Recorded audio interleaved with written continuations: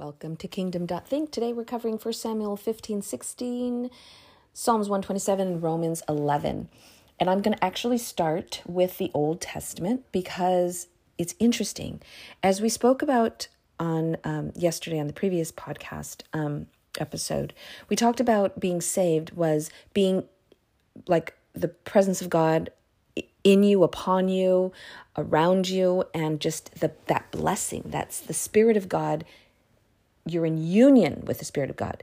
But then when the Spirit of God is not with you, you're in separation, and there is a separation, and that kind of leaves you like an open vessel where a spirit, because remember, the spirit realm is just much bigger than this reality. But when God is not residing and filling up that void, that hole that needs to have a spirit, then that leaves the vessel empty, where another spirit can come in. And I'm explaining this because this is what happened to King Saul. So remember, Samuel wasn't pleased with him. He's already irritated with Saul because he's like, okay, Saul's getting full of himself as king, and he's kind of getting arrogant. He's not focused. He has good intentions, but he's getting confused. He's not in right relationship with God. In many ways, he's leaning on, he doesn't have a relationship with God personally. It's all through Samuel, number one. Number two, he depends on the acts of the burnt offering. Like he thinks the power is in the fire and making the altar. Or he thinks it's in the casting of lots, that it's in the act. Instead of the power of God, he thinks it's in the things. Okay, so hope that makes sense. And that's what happens in chapter 16. Chapter 15, where the Lord tells Samuel to tell Saul to go in and destroy the Amalekites. Yes, that one. It's a tribe they're brutal.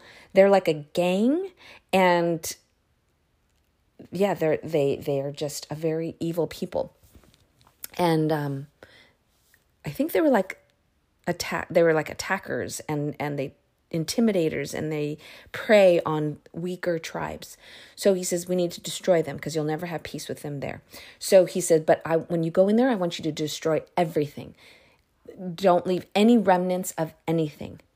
Nothing. Not the people, not the cattle. And he was very clear. I want them all gone. They need to be eradicated.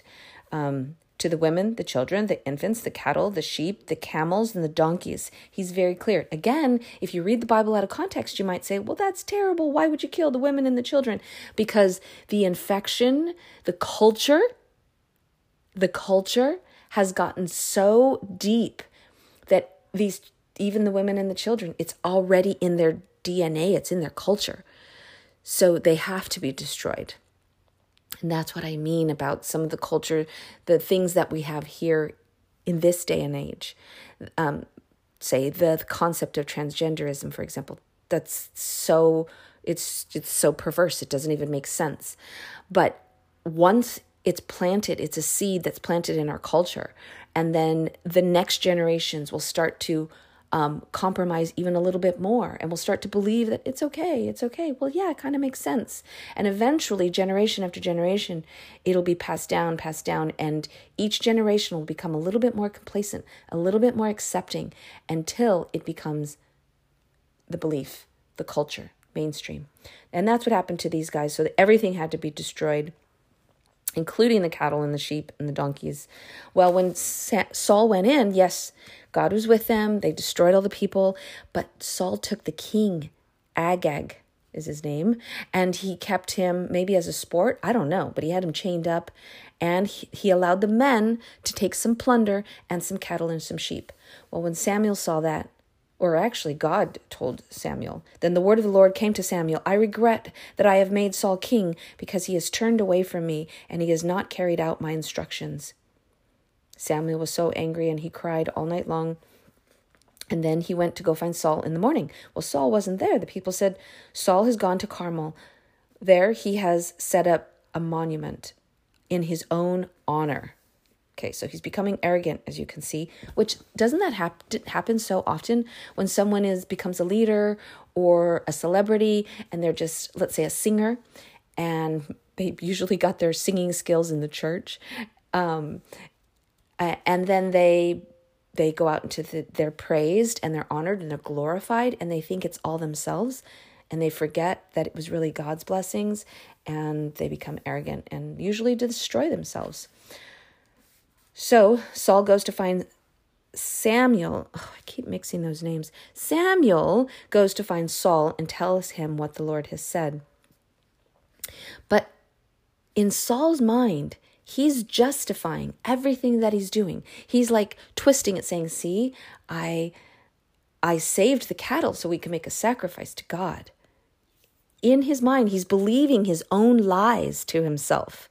So as Samuel goes and tells him everything that he did wrong, you weren't supposed to do that. You were supposed to destroy everything. But I did all this for God. But Samuel replies, does the Lord delight in burnt offerings and sacrifices as much as obeying in the Lord? Oh, that's what Samuel replied to Saul. Does the Lord delight in burnt offerings and sacrifices as much as in obeying the Lord? To obey is better than sacrifice.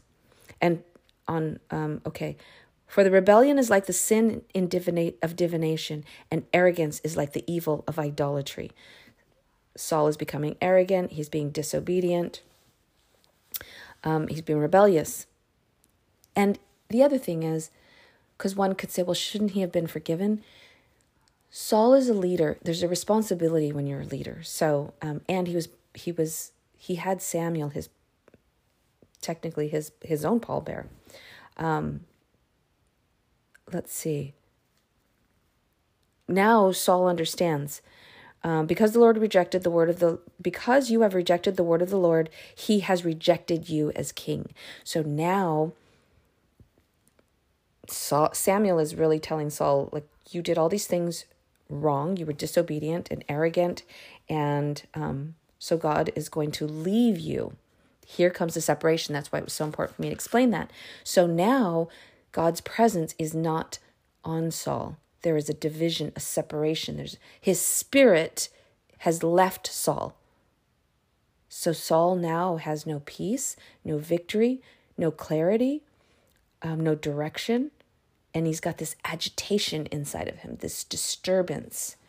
And so that leads us into chapter 16, where he has this spirit that's upon him, because if God's spirit has left him, that leaves him open to any kind of evil spirit, the spirit of stress, of anguish, of fear, of anxiousness, anxiety, depression, evil thoughts, maybe bad dreams. There's no peace in his spirit because God has left him. Instead, it's filled with an evil spirit. And that's the importance of being in the Word every single day, praying, of being saved and having Jesus, the Spirit of God, in you, and then just living out that peace. It doesn't mean that you won't have these feelings inside of you, this turmoil, this conflict of the spirit of anguish, anxiety, stress. But always, those come from something outside of ourselves. Our culture, the stresses of life that we allow to take over, just like Saul did. The things of the world allow us to disturb our spirit, just like Saul did. But what's great is Saul couldn't say, okay, I'm sorry, God, come back to me. He couldn't do that. But because Jesus came onto the scene in the New Testament, died on the cross, we are allowed now. We don't need Samuel to tell us what God said. Now we have a direct access because of Jesus to God. So because of Jesus, him dying on the cross, we're able to, even though we don't feel like we have him in our spirit, even though we did bad things or whatever, or an evil spirit is upon us, we can have that spirit removed, but something has to replace it. You can't be an empty vessel. And then you can have the Spirit of Jesus in you, and that's where peace comes from. Saul didn't have that opportunity, so instead he needed someone to play the lyre And he found out that David, this young kid, this shepherd boy from who was a son of Jesse, was able to do that. So he inquired of David to come and play the lyre for him. And every time that David played, the evil spirits just left Saul, and he was able to rest peacefully. Oh my goodness. I hope you see the correlation. Even though this is an old story, I hope you can see the correlation of even what we experience today and the whole spirit realm. The only difference is Saul didn't have the opportunity because Jesus had not come on the scene. So Saul couldn't do what we can do, where we can tell these evil spirits, the spirit of fear, the spirit of anger, the spirit of loneliness. We can tell those spirits to leave. And then we can say, Jesus, reside in me and bring me peace and joy and love. Oh, so good. Such a beautiful thing. Okay, moving on to Psalms 127. This chapter isn't very long, so I'm going to go ahead and read it. Unless the Lord builds the house, the builders labor in vain. Unless the Lord watches over the city, the guards stand watch in vain. In vain you rise early and stay up late, toiled for food to eat, for he grants sleep to those he loves. Children are a heritage from the Lord, offspring a reward from him. Like arrows in the hands of a warrior are children born in one's youth. Blessed is the man whose quiver is full of them. They will not be put to shame when they contend with their opponents in court. I love this part right here. Unless the Lord builds this house. So what's this house? It's not just your physical house. It's like your physical body. It's your mind. It's your spirit. It's your environment. And then it's where you reside. And then it's where you spend your time, what you do in your life. And then it's your community. And then it's your city. And so unless the Lord builds the house, the builders labor in vain. So good. Unless the Lord watches over the city, the guards stand watch in vain. So in other words, we're kind of like, unless God is in it, if you can think back, well, remember, like Saul, unless God was in the victory or in the battle, it was kind of, sometimes you win, sometimes you don't. It's kind of in vain. But when God is with it, it's much greater than you could ever imagine. Sometimes when God...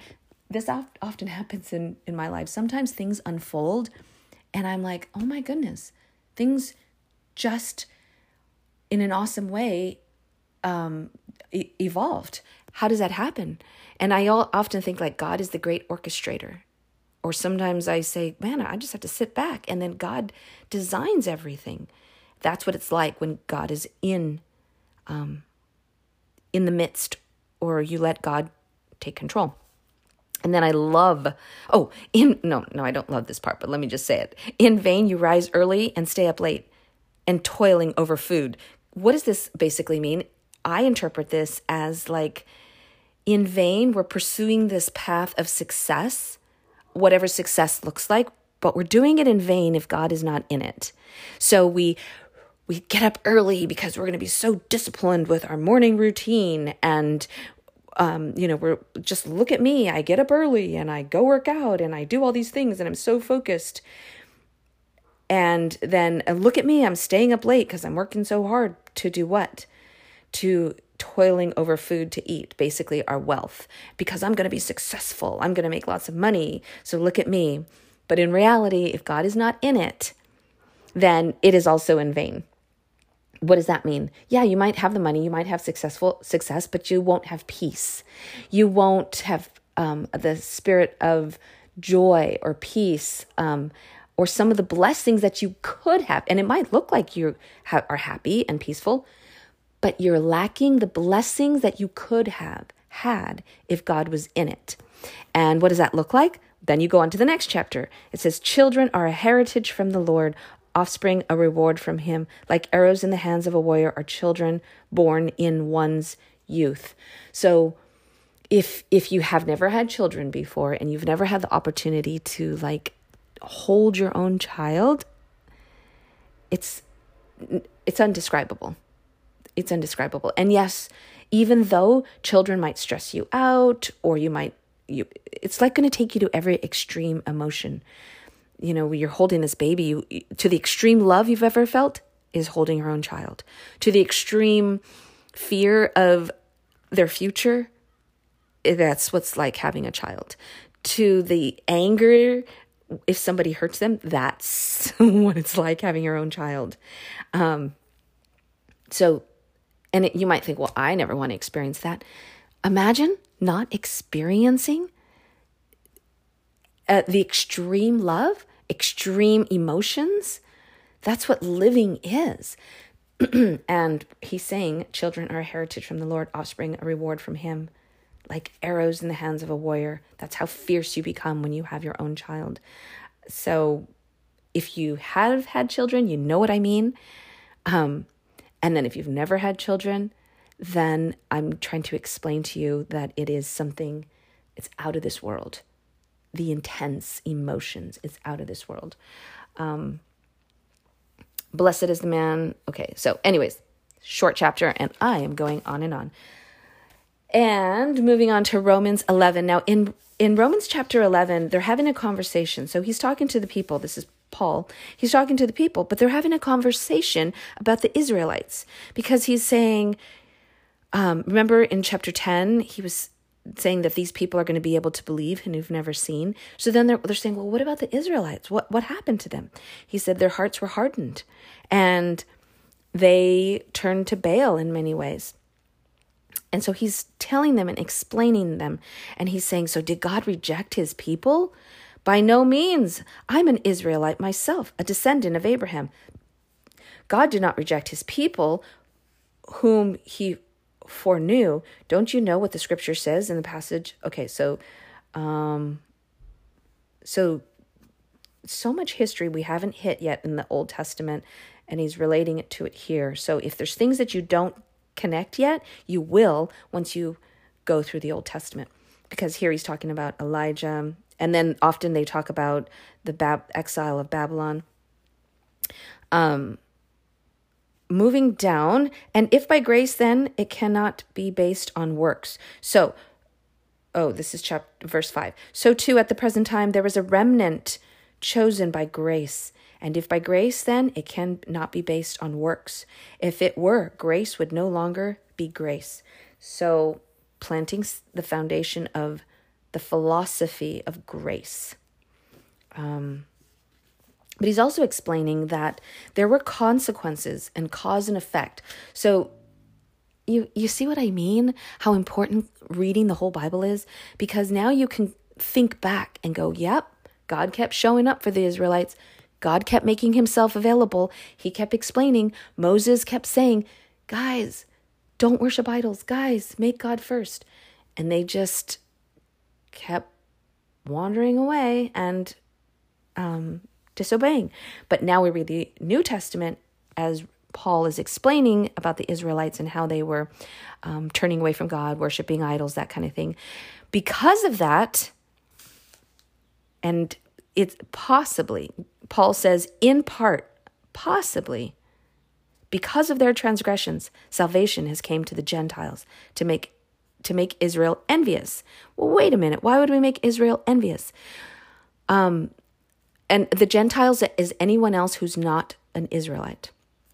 So why would the Israelites be envious?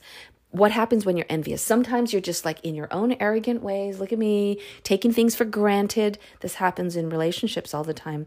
You know, when we're taking our spouse, our partner, our spouse for granted, oftentimes we neglect them or whatever. We're not focusing on that relationship. And then all of a sudden you see someone else was flirting with them, or you see your spouse putting attention into something else. Those are the two options. Or maybe they're focused more on work. Maybe they're focused more on their coworker. Maybe they're befriending someone at work. All of a sudden, what do you feel? This jealousy, this enviousness. Are you going to flip out and get angry? Or are you going to say, whoa, are you going to wake up to the reality that you've been taking it for granted? You might say, oh my gosh, I've been taking my partner for granted. Let's spend some time together. Let me give that person attention again. Let me change my focus from my own self to this person. That's what enviousness does. Enviousness doesn't always turn to anger or fights. It's not always that, but it's more of a wake up. Okay, so So because of their transgressions, in part, I think God had a plan for Jesus to come on the scene anyway, for everything to unfold the way it unfolded, probably for us, for this current day.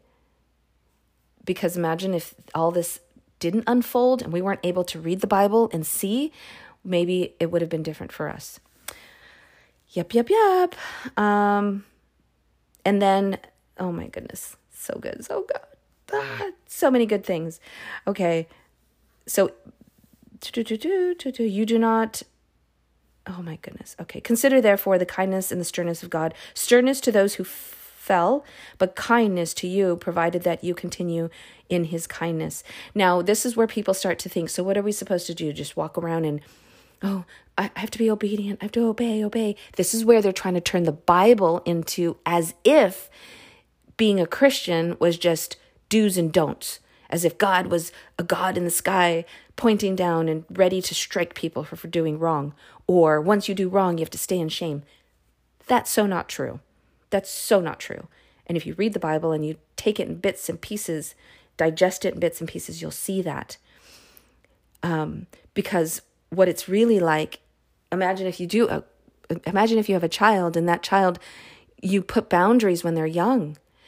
You don't let them cross the street, and you're super careful what they watch on TV, and you put boundaries. But as they grow and mature, you give them more freedoms and more freedoms. But your relationship is still really great with them, and you love them so much.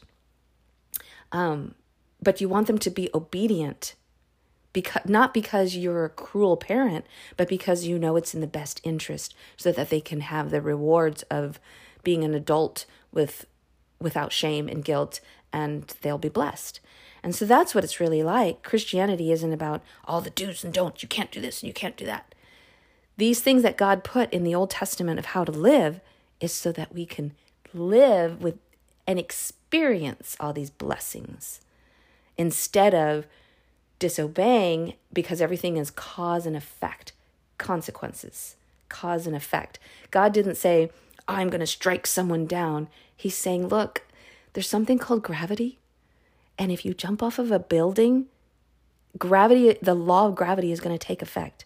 I'm telling you it's there. So don't jump off a building. That's what it's like. And so God's trying to okay, I put the boundary here so you don't fall off the building.